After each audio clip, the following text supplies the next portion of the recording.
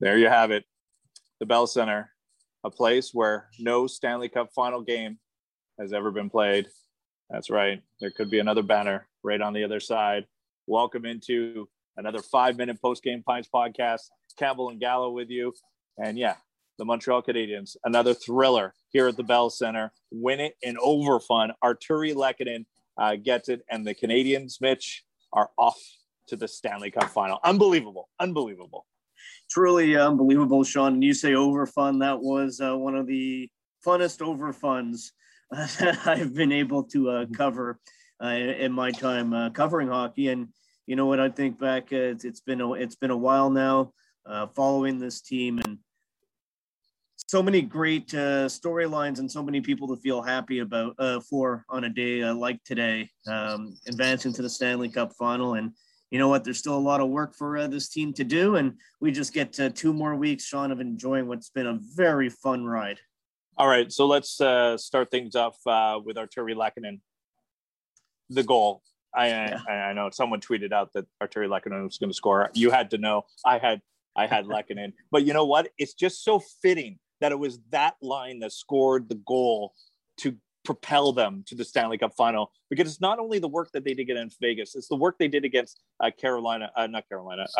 Winnipeg, the work that they did against Toronto, and they get the overtime winner. I thought all three of them, Gallagher, Deneau, Lehkonen, and, you know, shout out to Jake Evans too, who played on that line. Yeah, you know, there was times where Lehkonen wasn't even in the lineup, and he gets rewarded for the goal. And you know, makes me think of some of the guys that are scratched right now, like Evans, who is officially healthy but didn't play, Thomas Tatar, Romanov, Kulak, all guys that would normally be in the lineup for pretty much every team in the NHL. On the outside looking in right now, this team is deep, Sean, and that line that you're talking about, they're relied for the heavy lifting in the defensive zone. They're not relied on to score, but all 4 lines contribute for this team. And on this night, it's that line that plays hero offensively, even though their best work was probably done completely shutting down Mark Stone, who was pointless in the series, and Max Pacioretty, who was only able to score 1 goal in 6 games. How about the leadership of the Montreal Canadiens, Mitch? Shea Weber gets the big goal to start things off. Yes, you're producing offensively, but there's a leadership vibe there, and the same leadership. I know everybody talks about the new guys like Stahl and Perry and what they do in the room, but Weber and Price, they have been there from the get-go with this group of players. I know Price from the beginning, Weber was via trade after the fact, but these guys have been there, and just watching them after the postgame, they look like the 2 guys that just lost the game. They just won a thrilling overtime winner. They're on to the next task. And that's why I think the Canadiens are going to be up and ready for the Stanley Cup final. Yeah, and, you know, you have to take the time, I think, to enjoy a night like tonight if you're a member of the Montreal Canadiens, because it is a heck of an accomplishment to appear in a Stanley Cup final.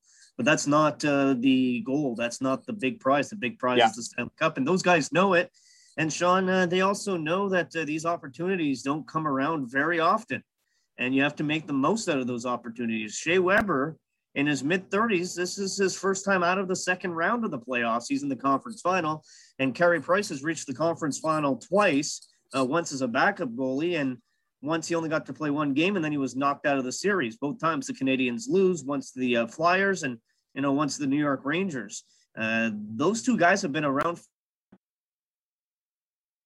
for a long time, and they've never really came close to the Stanley Cup final, and now they are there. So I'm sure, they know how difficult it is, and they know that it's still a long path to 4 more victories for the Stanley Cup.